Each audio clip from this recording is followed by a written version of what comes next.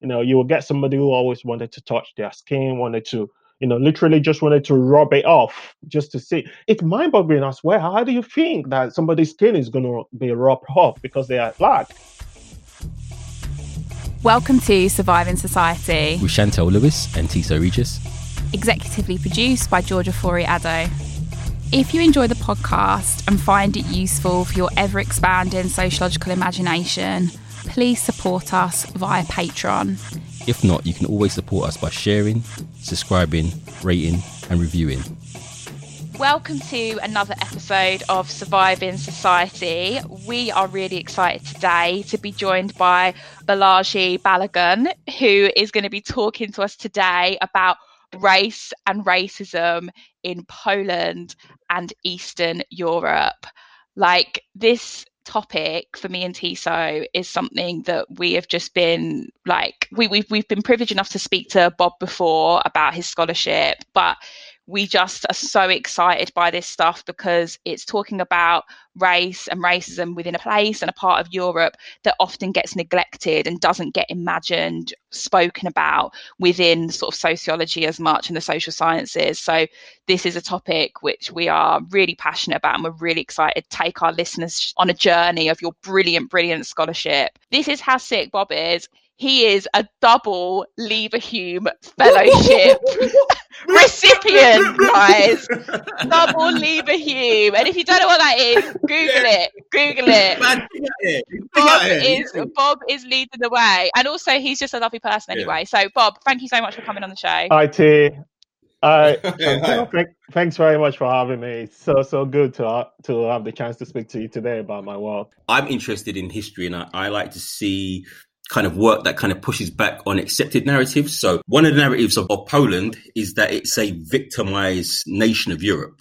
It sits on the outliers, and it's a kind of reconstituted history. No one really speaks about Poland in particular, how it's involved in that kind of great European game. In that kind of context, can you speak history of Polish migration and how it kind of links to Poland today? That's quite an interesting way to start to. It's quite interesting what you said about, history. History is very, very important in all of this, and it's often played down. There's no way we can understand what's actually going on, especially in terms of race and migration, without looking at history. And in particular, also, you mentioned the idea of victimization. Especially with the issue of Second World War, it's quite very difficult to say anything about, race or anything about guilt when it comes to Poland. But the history that we're looking at now, we need to go further back behind the Second World War to actually look at the Polish migration. And I think a good way to start to unpack this is to look at the idea of Lebensraum, the demand for space. Many of the works that's been done about Lebensraum is always been related to the British migration or the British colonization of slavery, or what the Spanish what they've done in South America, in Africa, also the Dutch, what they've actually done in Africa and other countries in the world. But what we don't often talk about, or what probably we don't hear enough about, is the idea of Lebensraum in Poland, or the way Poland tried to use the same notion of Lebensraum elsewhere. So what we're looking at here is everything. It's quite interesting. Especially in the UK and in the US, we've done a lot of work about slavery and colonization. But what actually the British colonization and the art of slavery, what they've done, the impact is not only within Britain, but the way they've actually influenced all the less powerful European states. It's very, very crucial. And this is an area that actually we don't look at. So, for example, we know that between 1881 and 1882, we know that Poland was part of a team that did a kind of exploration of Africa. So, in fact, the person who started the exploration was a Polish explorer called Stefan Short Rogozinski, if I pronounce that correctly. So, what actually this guy, what he did, he just pulled a team of Polish group together, and they said they wanted to explore an unknown land of Cameroon, which is quite interesting. At this time that we're talking about, 1800, there was no Poland as a state. What we had was a Poland operating under superpower states like Germany and Russia. So what he did was to raise funds from the public in order to travel to Africa on the ship to start exploring the native land. What is particularly interesting to me, what we found that when he actually got to Africa, he joined the German trading company that already established in Cameroon. With the help of the British colony in Cameroon, he actually established some sort of space for him to operate, to collect a lot of data, to collect a lot of materials, and they brought those, back to Warsaw. Can I just pause you for 1 second, just to sort of recap? So what you're saying is there was a Polish state guy who went to Cameroon and was like, what are you guys up to here? Can I join? Exactly. Just the way you will see the British explorers and the American explorers we go to on what they call unknown places in Africa. So Stefan Rogozinski, he did exactly the same thing under the Polish flag. Now, just to put the Polish name out there. And also what is remarkable is when they came back to Warsaw, the stuff that they actually brought back from Africa, they did a lot of exhibition and they wrote about them. It's quite remarkably published some of the things that they actually, they wrote about in British journals, just to give them that international standard, just to see the connection. So around all this, even the places that we don't often pay attention to, the connection is always there. What I found very interesting, though, this little short piece about the exploration of Africa in 1800 is often seen as, well, it cannot actually be, colonization because there was no Poland at the time. This guy's intention was not actually exactly, colonization. But we have to fast forward to 1930s. This is the time when actually an organization was established in Poland called the Polish Colonial Society. Now, the idea behind the Polish Colonial Society is in 1930s was to have a colony. And the argument behind that was actually to look at, they often pointed at, Britain, France and Spain, that, well, these states, they have colonies. They are bringing things back from the colonies that added to the wealth of these states. So Poland at the time also demanded that the routes to the colonization should be open to them in order for them to actually have materials being brought from the colonies into Poland. So this Stefan guy, he goes to Cameroon, he sees some of the other sort of white Europeans that are basically colonizing spaces and places within Africa. He's like, let me join, let me sort of see what's happening. He writes academic papers about what he's doing. The guy we just mentioned, Stefan, so he did his own stuff in 1800. Yeah. So by 1930s, so there was already an organization that was. So what it seems to me, though, is what Stefan was doing at the time was only a rehearsal to what was actually going to happen in 1930s when there was a really big body.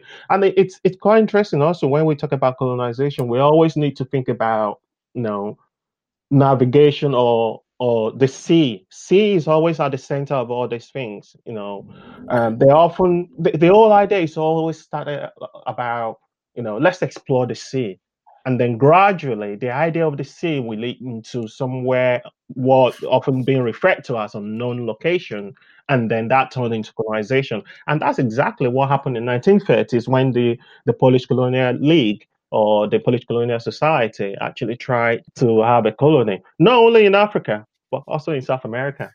The logics of colonization, the globalization of that colonial mindset, the kind of mainstream narrative is kind of always reductive to like the big powers. But also Scotland at that time is doing the same thing with the Darien affair. So they tried to set up a colony in Panama, which fails, right? It's kind of the underbelly of the kind of lesser nation trying to kind of grab a piece of the pie. But also, what kind of links to this kind of colonial logic is, when you speak about Lebensraum, is the idea that it's linked to eradication of inferior peoples. Now, this is a key thing. So I was introduced into the concept of Lebensraum through the Nazis. That's how I came into it, because that was one of the key policies of one of Hitler's, I think the final solution was part of that policy. That idea linked Lebensraum, linking that to coloniality, it leads to, I'm going to say it a fuckery situation for brown people. No, actually, that's where set it. That's exactly what it is. Because if you look at the way when the Nazi when they started the whole idea of Lebensraum, it was actually before them that the idea of Lebensraum was actually emerged. But what you will find that where they put this idea into practice a lot more is actually in Africa. You know, when you look at what the Germans what they did in Southwest Africa, it's exactly the notion of Lebensraum, and it shouldn't surprise us that much, really, because if you look at the prosperity between Poland and Germany, it doesn't take too much to think how quickly the ideas travel, you know, for us to actually pick on what they're going to do next. Do you know what's really interesting for me about this, right? So sometimes within places like Poland, and this is, I guess it's through like my own ignorance and kind of misunderstandings about history and needing to understand this type of history in more detail, I kind of like imagine racism within these places being kind of like homegrown. And this is why your work like blows my mind, because actually it's traceable to colonization again. So actually those attitudes, those notions of inferiority, those racisms come from people that have been to places, said that these people are inferior, then brought those attitudes back. Like, I know I'm sort of saying it in a really simplistic way, but it just really blows my mind, because even these smaller nations, racism isn't something that comes like just naturally within a place that just has white people. Like it's brought back to nations. That's what's sort of blown my mind here. Chantel, I think it's really, really important to put it in a very simple way, as you put it, because I mean, this is something that is not very much out there. So it could get really quickly complicated. So it's really good the way you've actually simplified it, that this idea or the notion that we think it's only Britain that's actually involved in this the notion of hierarchy. When we talk about this hierarchization of people, we often reduce it to certain groups, but we never actually thought about, well, this is really based on who is white and who is black. And if you look at the places where this idea has been tried out, they are always, you know, within the places where they are seen as actually dark continents. You know, it's the same idea. You know, in 1800, you know, this Polish guy actually it tried exactly the same thing, joining the ranks of people that are already doing it. For the case of Poland, I think it's very important for Poland the idea of living space linked to coloniality, because Poland, being a country that had been removed from the European map 3 times, the idea of set up a space so it will never go, a space for its people to prosper, and so it will never be erased ever again, is central to that project, because the idea of not existing for Polish people is something that they bear that mark on them. It's in their history, in their very recent history, especially through the Nazi occupation. So for them, the idea of establishing a colony or extracting wealth from colonies is key to the notion of a state identity. Absolutely, and I completely agree with you. Too. That's exactly what I've actually tried to do in some of the papers. That I think they already have first-hand experience of not being able to exist. The idea that they will not be able to exist, for them, they had to do something about it. And one way of doing something about it is to expand elsewhere. I mean, Poland is not a small country; it's a huge country, and one way of that expansion would be to actually get outside of Europe and, you know, and establish, you know, what either it's a post or you call it a colony, but establish something in there. And also at the time, the blueprint was already there. That, I mean, this, you know, less known countries, they will go on to repeat what the big names have already done anyway.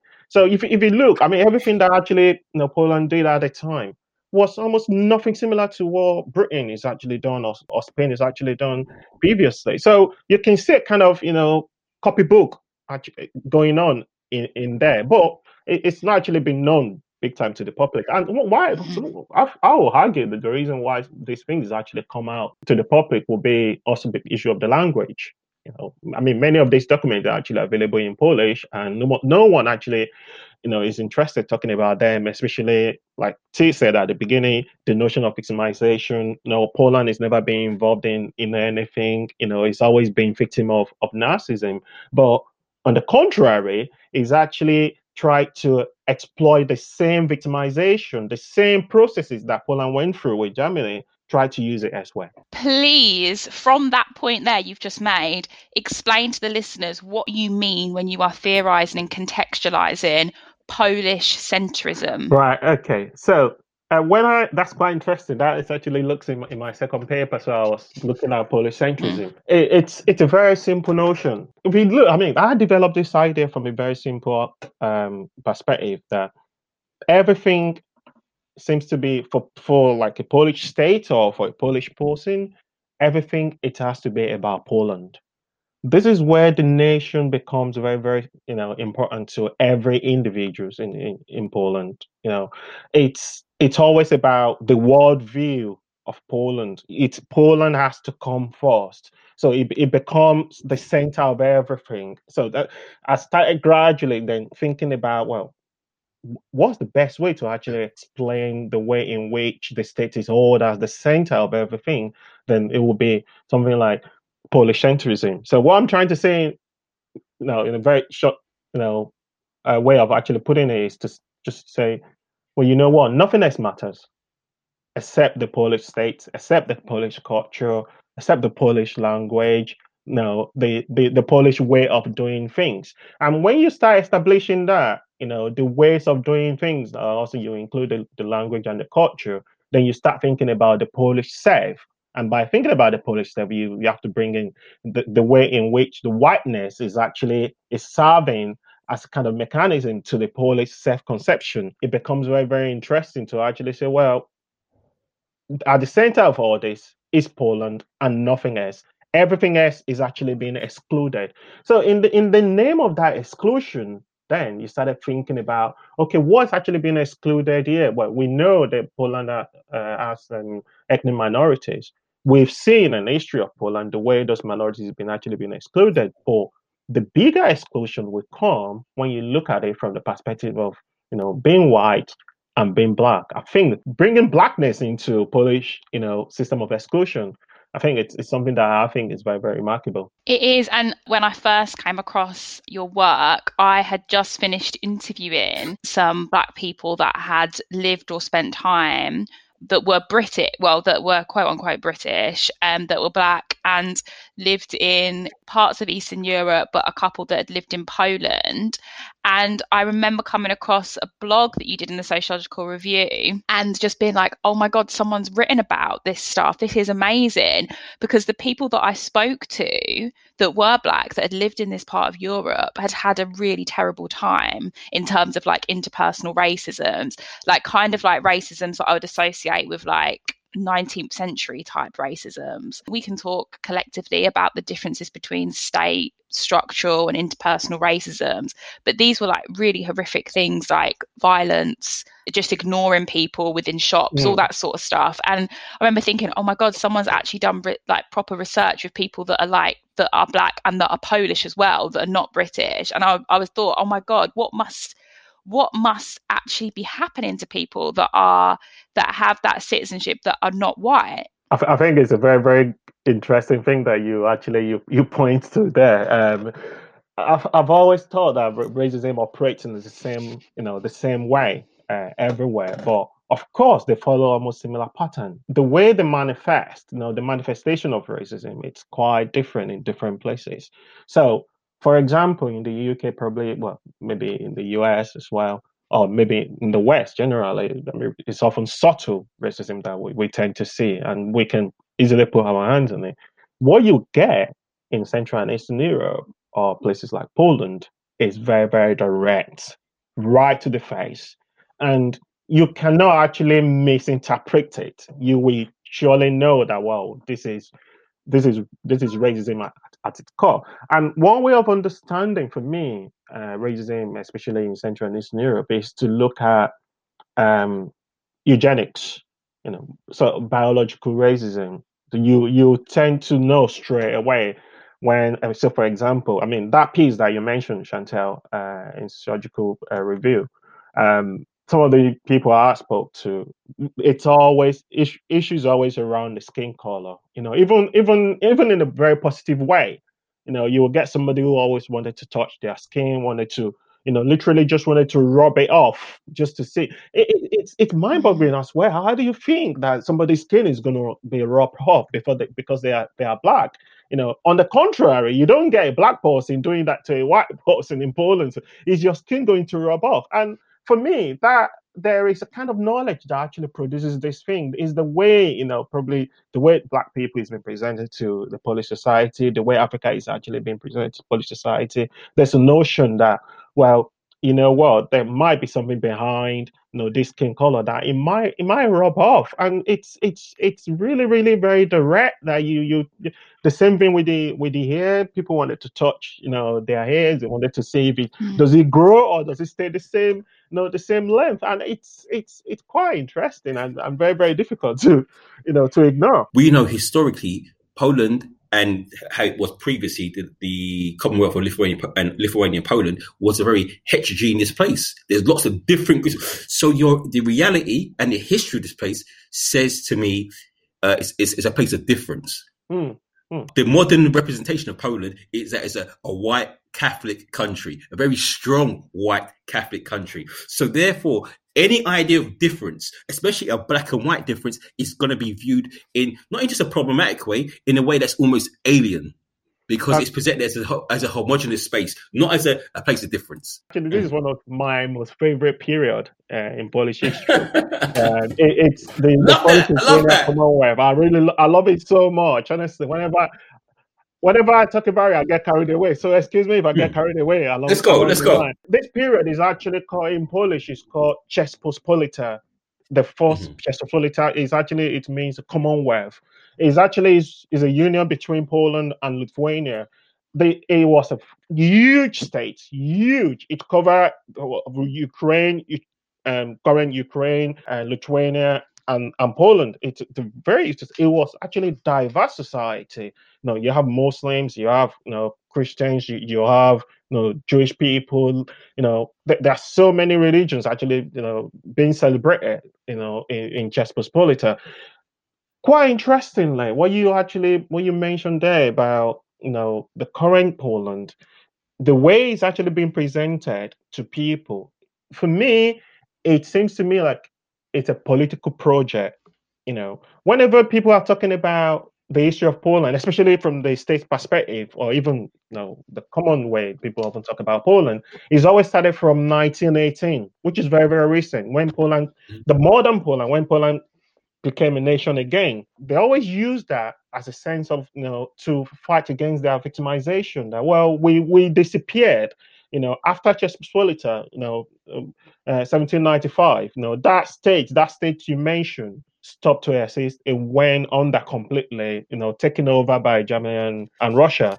And then there was no Poland for 123 years until 1918. So when Poland came back to become a state, so rather than the state continue to build on that multicultural, we're receiving very open Rzeczpospolita, no, the state elite decided to cut everything up from that point and started a new Poland, a modern Poland that is very, very, very homogeneous. And it's that story that actually being brought forward now that we tend to assume that Poland has always been, white state for a very long time. There's always been Catholic. No, not really. This whole idea of Catholicism and the whole idea of whiteness only started, just after the Second World War. Bob, what happened to all the other ethnic groups? They're still there. Good question. They're still there. I often said to people that, well, you know what? I mean, we often look at Poland and refer to it as homogeneous, but it's because we're not going deeper into society enough to actually, to see in there. You'd be so surprised that Poland still has a mosque, one of the oldest mosques, in Central and Eastern Europe. They are still there. I think they are also the idea of, we know of Polish Tatars. They are Muslims, but they are white, But the fact that they are white, people tend to represent them, to present them as Polish, or just sort of like use almost the same, idea to just put everybody under one single umbrella. With the Jewish case, Poland used to have the largest number of Jewish community in Europe, but After the Second Yeah. World War, obviously many Jewish people moved to Israel and not only that, I mean, the whole issue of anti-Semitism and all that, people started moving out from Poland. But as Tim mentioned, they are still there. And it's just that again, like any minority group, the voices are not actually being put forward. All this notion of Poland is white and Catholic, especially, we need to pay attention to religion. Again, you've seen what's actually happening in Poland at the minute about the abortion legislation, which is, again, it's not far-fetched from the whole notion of religion. The role of the state and the role of the church in all of this is quite interesting. Like, it's making my mind blow up a little bit, because I'm thinking about sort of processes of racialization within places like this, because we kind of have, like, obviously Britain, think about the UK, like how Britain is racialized within the everyday and within this and by the state as well, is there's very much a sort of whitening alongside of a kind of multicultural, multi-ethnic society that gets contested a lot of the time. What I mean by gets contested is that the whitening gets contested, but it also still gets sort of prioritized within these processes of racialization. But within somewhere like Poland, like, just coming back to sort of my slightly ignorant comment about, like, where are all the ethnic minorities, like, they're there. That racialization, that whitening that is sort of state and church sponsored, reaffirmed, is so explicit. Do I feel like it's more explicit because I'm not there? Does it feel as explicit as someone that spent a lot of time in Poland, Bob? Does it feel as explicit as what I'm talking about? Because obviously I can find that excluding racialization within the UK. I can find that within my everyday life. I can find that via my government. I can find that when I'm on the tube. But you can often contest it. How does what I'm sort of saying map onto Poland, in your opinion? It does map onto it in a very, very big way. And a very good way to also start to think about it is the way you actually said it. Look at what's happening in the UK. Look at the way whiteness is actually, like you said, it's being prioritized. Is being sort of like imposed on everyone. For example, when you watch actually the news or the TV, apart from view channels, you don't get to see urban places. You see places that are actually, in fact, when you watch UK TV outside the UK, that's what you get to see. Actually, when I was in Poland, it's always like you only get to see really great places where white people actually are. So it's almost exactly the same thing that is actually happening in Poland. I mean, can you imagine? I mean, we have a large number of ethnic minority groups in Poland, in the UK. In Poland, the number is very, very, very low. So the voice of these people, or the voices, is even more diminished, compared to what we have here in the UK. So it's, even though there are one or two maybe black member of parliament in Poland, their voices are not actually being heard that much. So if you can imagine what goes on in the UK, it's almost exactly, I mean, not exactly, but very similar ideology, that the state is always looking for something to pronounce itself. And one way of doing that is to use the population. I mean, the very large population, and within that population, whiteness actually plays a very, very large role within it. Whiteness is very, very important to Poland, because that is one of the major ways in which it actually, professes its Europeanness. I mean, you need to think about Central and Eastern Europe. So Poland doesn't, most Polish people, they don't like to be referred to as people from Eastern Europe, because they will argue that actually Poland is in Central Europe. Even though Poland is actually, the border is actually moved so many times, that Poland was once in the east, closer now to the west. So the notion of whiteness is very, very important to Polish nation in order to put itself on the map as an European state. The technologies for this is very, especially in that part of Europe, is very embedded since the wars of religion, right? This region is trying to separate itself between your Catholic and your Protestant. And obviously you're going to get people of different mixes in different states. So the way to profess allegiance is to mark people out. You see this, the way they do this with the Tartars. You see the Ottoman empires do that with Christians. You get certain privileges by belonging to a certain group. So a group needs to mark you out. So these technologies have been present in Europe for a very long time and just become very sophisticated. And once they become linked to the idea of racial classification, Boom, you take it to the next level exclusion. Powerful stuff, man. That's really interesting, Bob, what you said about Poland wanting to situate itself within Central Europe rather than Eastern Europe, because I'm thinking about the racialization of Eastern Europeans, because Eastern Europeans have a very contested whiteness, particularly in the UK. When I grew up, Polish people were very much racialized in a very similar way to the very few black and brown people that were in my area in the West Midlands. I can't speak as confidently and as scholarly about how the whitening of Polish people has changed, particularly over the last 10 years within the UK. But it's really interesting to me about how you're saying that now, in particular, Poland really wants to situate itself within that Central European imagination, and perhaps that is to do with the whitening as well. I think that there are also a few ways of actually looking at this. I remember in our preacher, we mentioned something about the way when we were growing up, we used to watch films, and the baddie is always the one with Central and Eastern European accent. Yeah. And whenever they're gonna send somebody somewhere, it's always gonna be somewhere in Siberia, where it's going to be a really difficult life. So all these features of Eastern Europe, it's making people to fight back. Actually, that is not me. That doesn't represent me. I mean, it's quite very easy, for people especially in the UK, to just look at a Polish person and say, well, actually, maybe you're from Russia.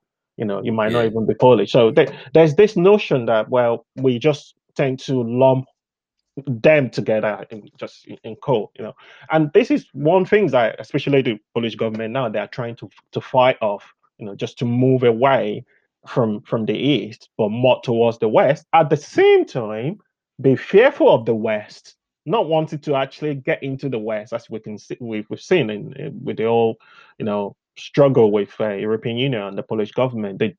They really don't want to get into the West, but trying to establish their own super, power within that region. The other way to look at it is actually this has been done before. If we look at whiteness in the States, look at the way the Greeks, the Italians, the Irish, the way they became white is actually through the process of migration and also wealth. Accumulation of wealth really plays big roles in the 60s, the way they became. And if we can sort of map a similar thing onto the Polish, people, say 20 years ago, we tend to look at Poland as a poor, country, or anyone who's come to Poland, or they're poor. But since Poland actually joined European Union in 2004 up to now, if you look at the way the wealth is actually growing gradually, and for me, it's part of the processes of them attaining that whiteness in Europe. I agree with that, and I would second it and say, like, that part, especially in the West, in the Western European imagination, that part of Europe is associated with Slavs, and Slav is come from slaves, and that's too close to being black. So they consider themselves at one point that mindset of me being the black person of Europe, the slave of Europe, because the Ottomans used to enslave people from the Slavs and put them in janissaries. So this is a known history to them. Absolutely. That's more present to them than it is in the West. So they're very aware that, so if you go to Hungary, it's the same kind of chat. The idea that they were at one point slaves at one point. They were the oppressed people, and they have contaminated blood. I've done air quotes, everyone. They have contaminated blood.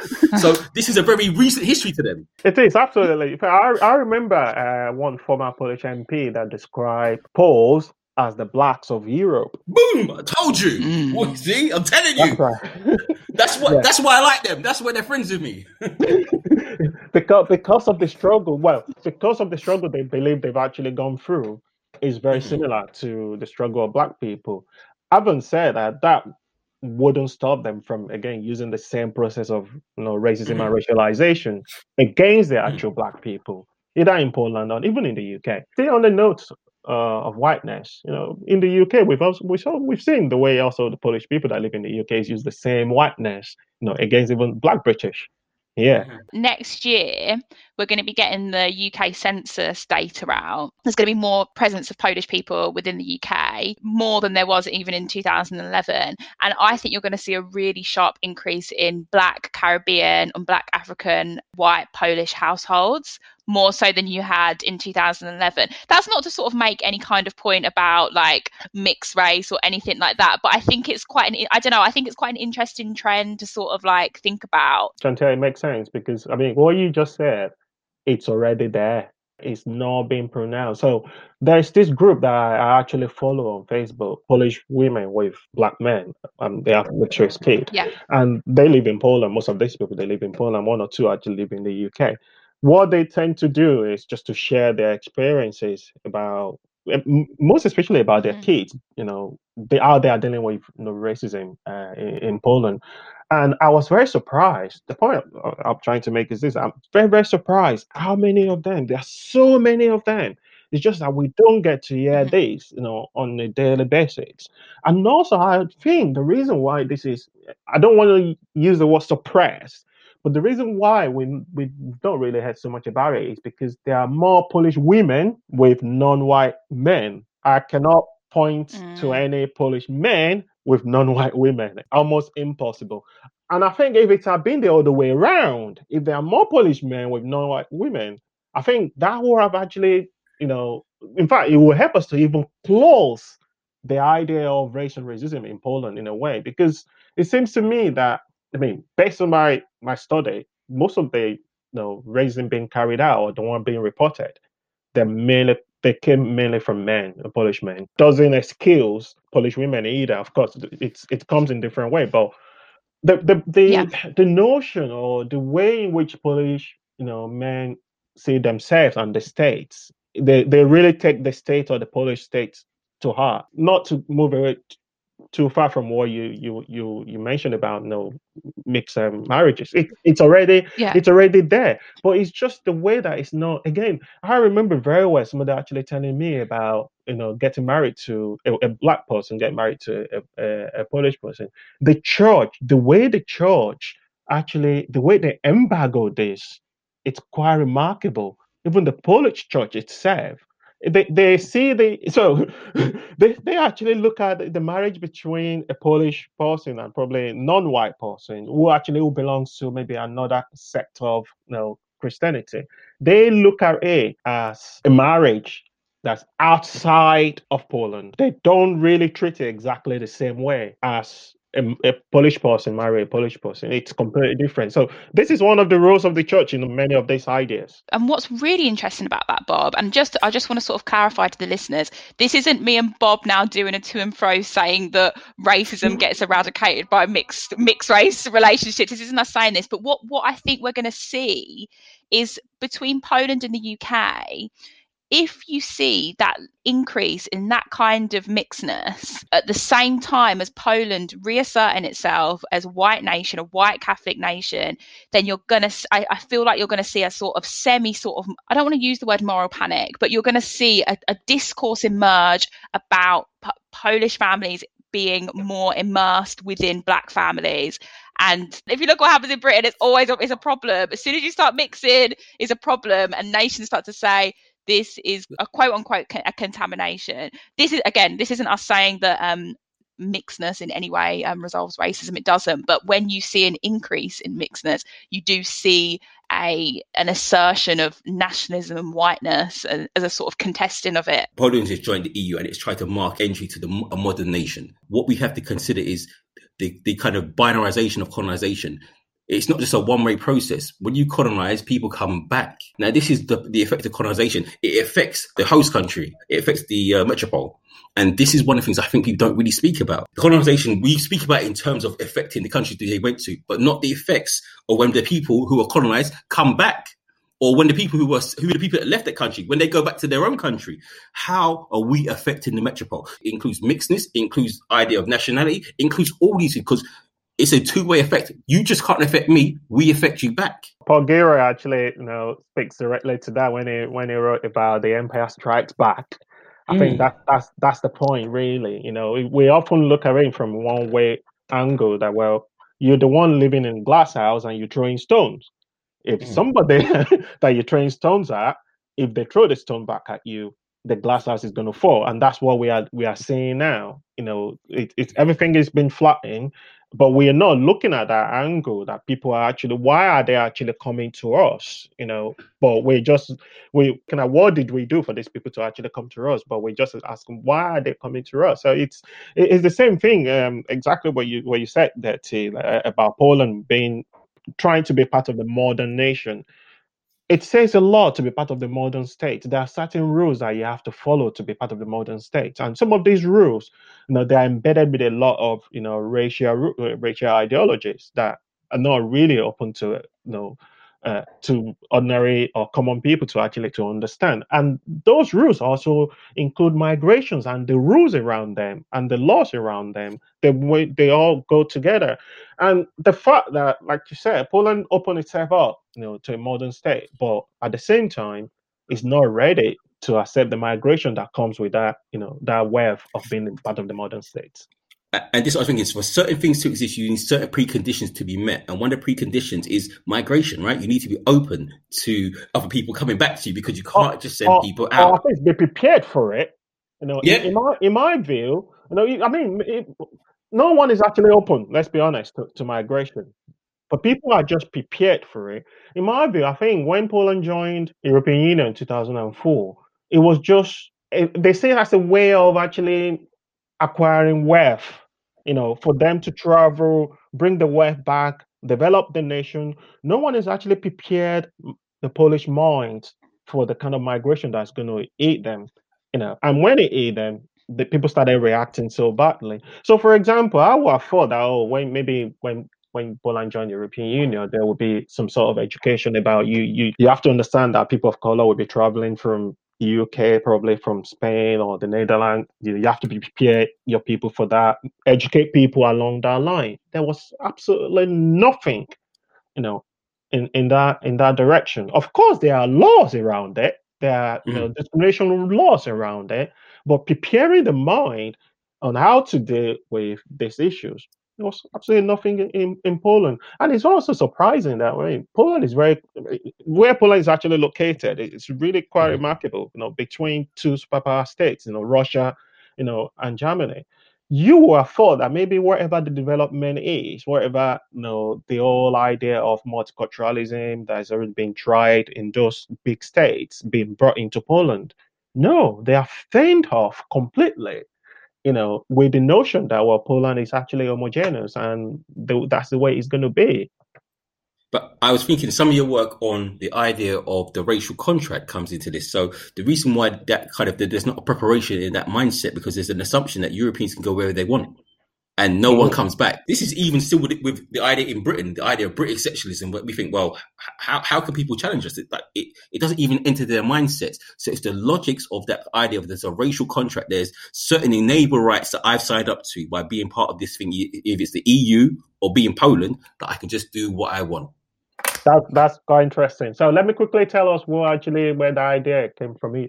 It's so wonderful. I kept reading this book by Charles Mill, the racial contracts. And when I first came across it, I thought, like, this is quite interesting, but how are you going to manage this argument, the racial contract? How do you move around it? And it was quite good the way he started, when he started looking at the social contract, the contract traditions, the people that actually, the four main people that spoke about this: Hobbes, John Locke, Rousseau, Immanuel Kant. That's all Tiso's favourite people. They're not my people. I like them. That's quite interesting. That's quite interesting. So when these four European philosophers, when they started talking about the idea of contract, the contract was actually based on few individuals, not everyone. It didn't include anyone. It's a system of exclusion. And the way even Charles May actually put it, he said, this is a contract just within us, the people who are equal, we, the white people. So in a way, the same contract, if you look at the whole history of migration and everything, you will see that it's always been about, white people moving somewhere else.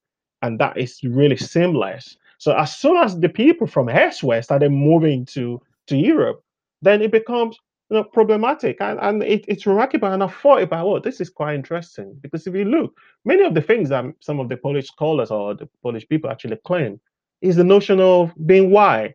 And they have the feeling that, well, although in the past they were written out of that contract, but in the modern state or the modern Poland, with the help of European Union, Poland is now part of that racial contract. Common sense way is kind of reflected in our language when we say expatriates. Europeans are expatriates, brown people are immigrants, right? It's the idea that white people are different from the same experience, doing exactly the same thing, but consider the same thing differently and view it differently. It actually boils down to that, the notion of being white and being black, and that's and I've seen it myself. No matter how British your passport is, when you get to Poland, you will still be checked over and over again compared to yes, you will still be looked over and over again compared to a white person. There's a degree in which that you go white British or black British, what people see as British, or the Polish people see, they see as British, the white person,